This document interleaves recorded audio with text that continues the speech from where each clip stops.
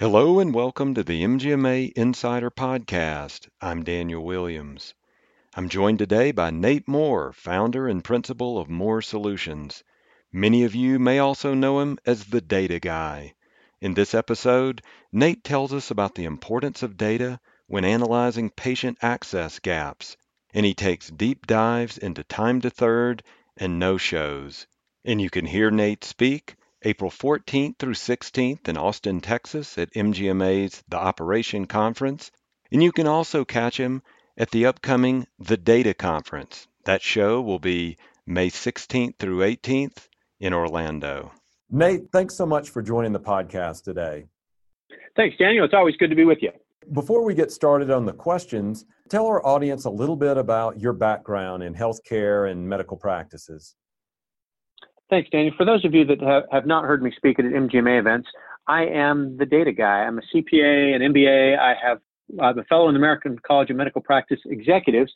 I've run a radiation cancer group for a bunch of years and got frustrated that there was data out there in my system and I couldn't get at it, and the practice management system knew more than it was telling. So I really started getting into the numbers and the data to try to get to the factors that drive a medical practice. And so I've been out speaking for MGMA and for other national groups for the last, 10 years or so about how to use your data and how to take advantage and make decisions based on data in a medical practice. Talking about data, in a recent MGMA stat poll, we found that only 20% of organizations surveyed are highly satisfied with their patient access process.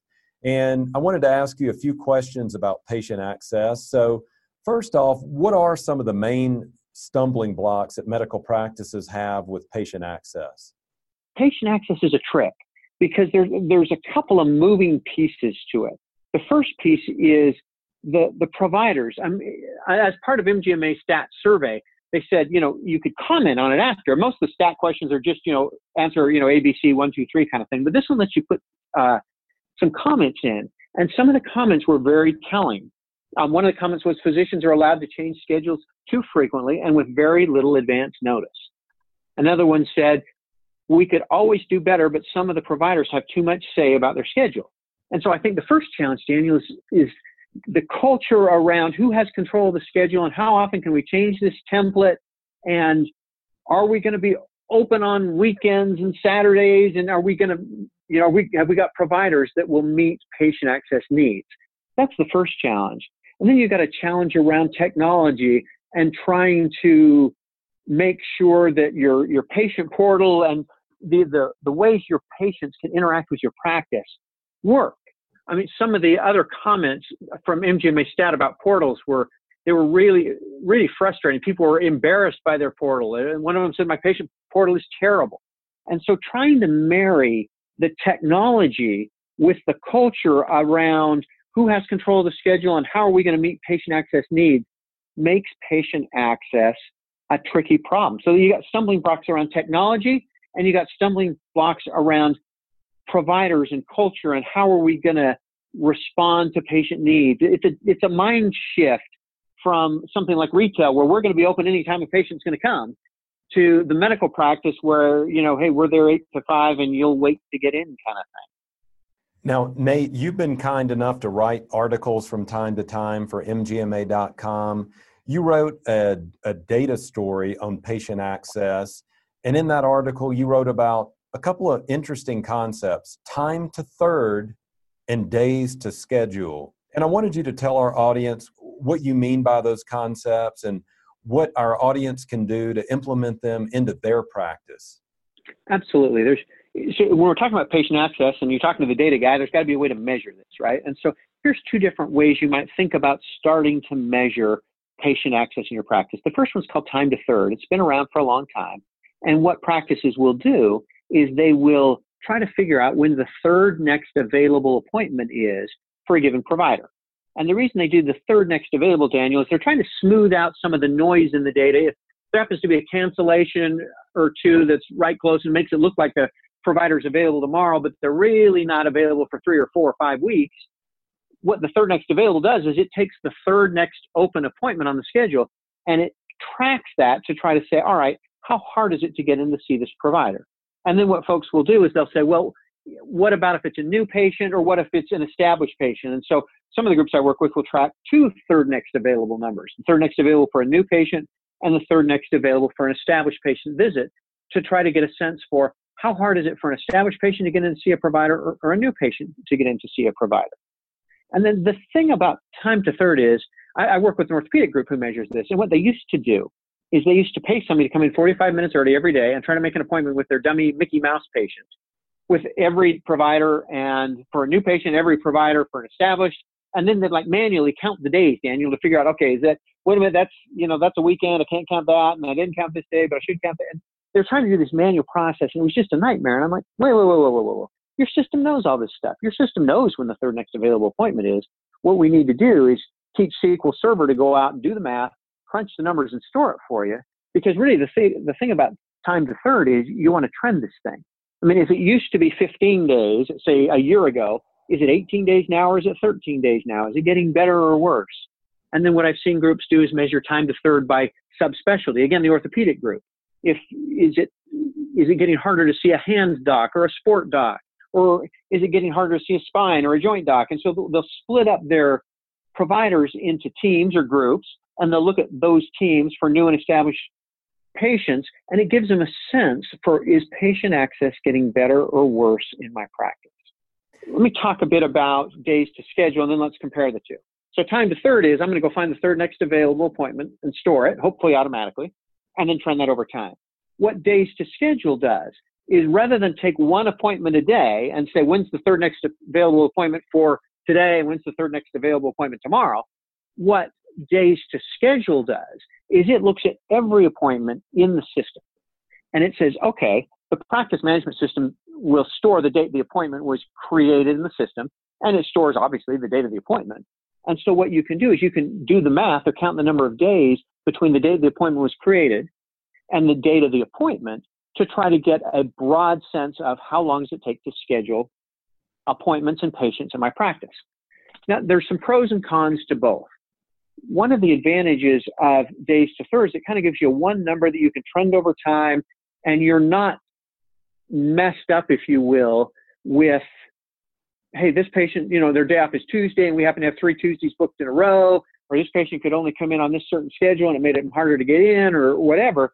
What the third next available does is it says, hey, I'm going to count that time to third, and that's my number. I've got a number for every day, and I can trend it.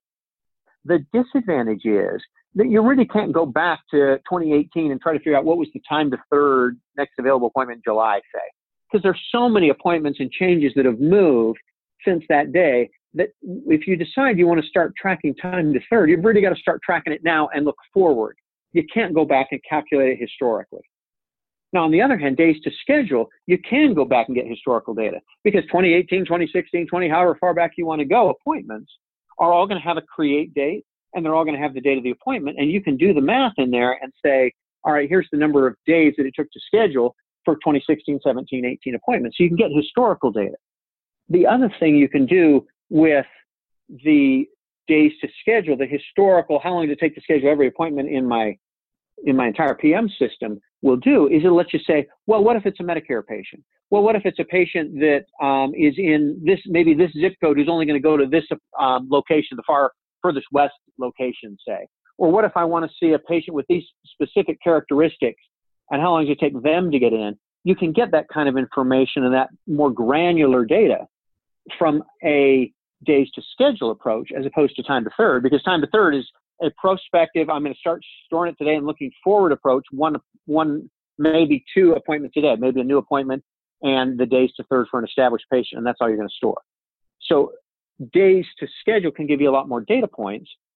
And what I've seen practices do is they say, what should I do, Nate? Should I do one or the other? And I say, if you can do both, sometimes it's helpful to see both, to see some trends and understand, hey, if I'm going to hire a new orthopedic surgeon, do I want a hand guy, or am I looking for, a sport doc, or what am I looking for? Where's my access changing? And I think the other thing you want to do once you've got these metrics, Daniel, is you want to compare yourself to your market. I was in a conference last year, and somebody said, we can get away with 4, 5, 6 months days to schedule, because we're a couple hours away from any of our competing practices that are in this specialty. And and to get to there, most people won't go that far. And another one said, well, I'm in a university setting, and the university is 6 to 9 months out. And so if we're 3 months out, we're a bargain. Everybody's ecstatic. So it's really a market specific thing. I can't tell you, hey, if my days to third is 3 or 30, if that's good or bad. It really depends upon your specialty and your market and your environment as you try to look at these measures. Long answer to a short question, but that's what I'd think about when I'm trying to measure patient access. 2 other concepts or ideas that you talked about in your article were no-shows and cancellations. Those are 2 things that can really disrupt a medical practice. So what can a practice do to become more efficient in those areas? The data guy's going to tell you to track it first, Daniel. You've got to know, what's my no-show rate? Is it 3%? Is it 5%? Is it 12%? And again, can I trend that over time? Is it getting better? Or is it getting worse? And if I'm going to implement something like MGMA Stat did another poll and said, what are you doing to deal with no-shows? And the number one answer far and away was multiple methods, not just one thing to say, hey, we're going to send a text message or a phone call or an email reminder, whatever. Folks were using multiple methods. And I think what you want to do is use your data to say, okay, we implemented a different text messaging reminder system, or we implemented this no-show policy that says we're going to charge for no-shows. Whatever we did, I would want to look at the data and say, all right, it used to be 6% and now it's 7%. It got worse. It was 6%, now it's 4%. It's getting better. And so the first thing I think you want to do around no-shows is you want to track that data and then implement some of the things that we talked about, whether that's, emails or text reminders or whatever. Maybe it's a no-show policy. And again, that's a very cultural thing in your market because your providers let you charge for no-shows. And think about that and get some data around it. And then I think you want to do the same thing with appointment cancellations.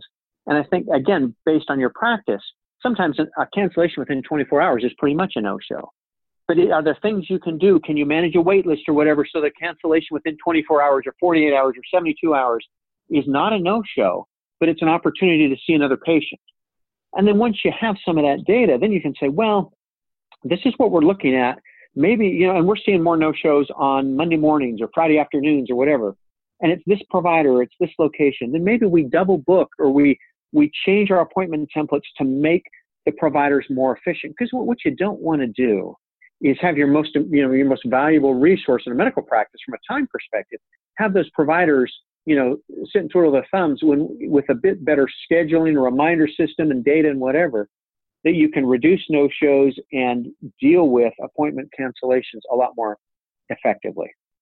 Any final thoughts you might have on patient access, things that medical practices can do to improve those efficiencies or to just not be scared of the data and the tracking? Because you're a self-proclaimed data guy. What about for these people out here who may not be as data proficient as you are? What shortcuts can they take to help improve their processes? Let me throw 2 ideas at you. One more idea of something to track, and then the second one, how to start tracking data, how to get your feet wet, how to get started. One more piece of information you might think about tracking, and this one's hard too. Another MGMA stat poll came out, and about half the people didn't have a way or weren't currently, tracking this metric.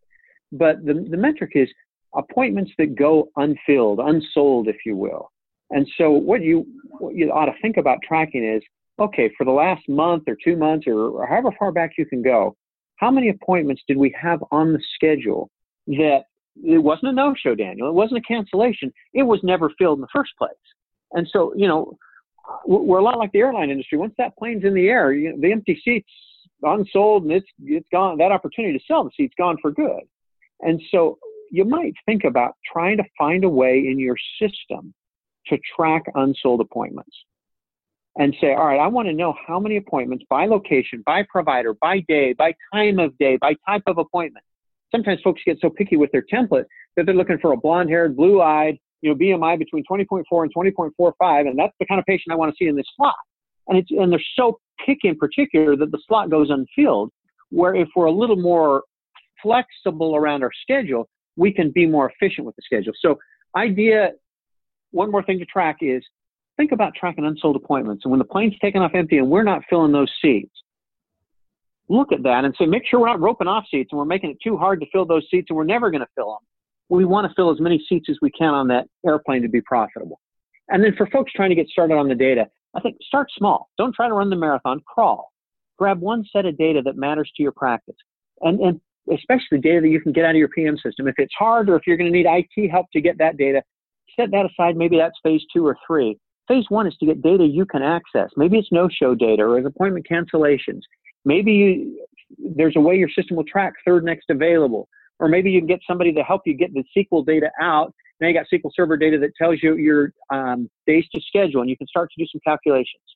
There's a terrific tool in Excel called pivot tables. If you haven't played with pivot tables, you ought to learn pivot tables, because if you got a ton of data, there's no better way to slice and dice and understand trends in your practice.